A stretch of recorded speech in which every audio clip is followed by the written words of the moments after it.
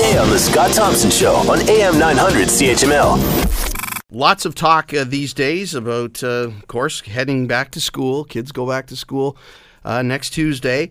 And there's been a lot of talk in the last couple of days about math test scores, EQAO math test scores falling short in the province of Ontario.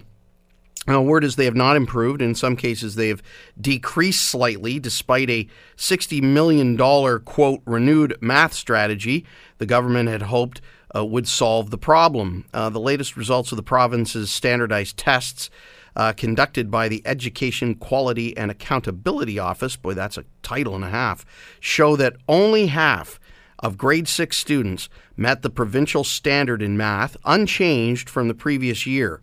In 2013, about 57% of grade 6 students met the standard, and among grade 3 students, 62% met the provincial standard in math, a 1 percentage point decrease since last year. What does all this mean? It is obviously it's not a trend that we want to see continue. Mary Reid is a professor at the University of Toronto's Ontario Institute for Studies in Education. Mary, thank you for being with us on the program this afternoon. Thanks, Jamie, for having me. These results, we laser down, pinpoint on these results.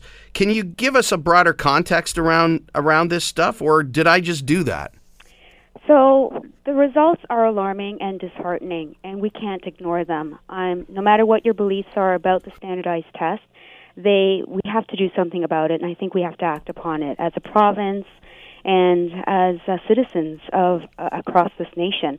Only 50% of students in grade 6 being able to perform at standard is something that we have to act upon, as well as the decrease in grade 3. Okay, so let's educate everybody that's listening to this program, because there are lots of people listening to this show who are completely out of touch with the way things work. There are people who wouldn't have a clue what an EQAO test is. They wouldn't even know that we're doing standardized testing in school. There are others who know about standardized testing and who are listening to other experts around the globe who are saying, get rid of standardized testing. It's one of the worst things you can do to educate people.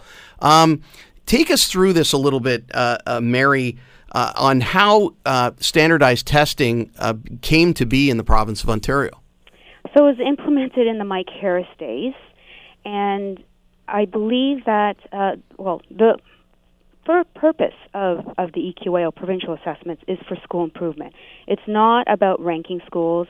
It's not about real estate decisions.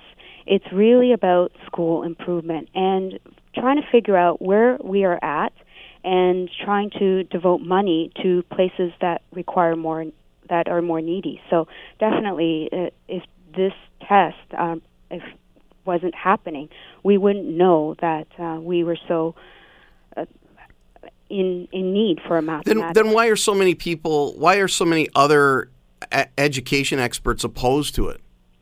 It's because I think we blow the results out of proportion, and using it to make real estate decisions, for example.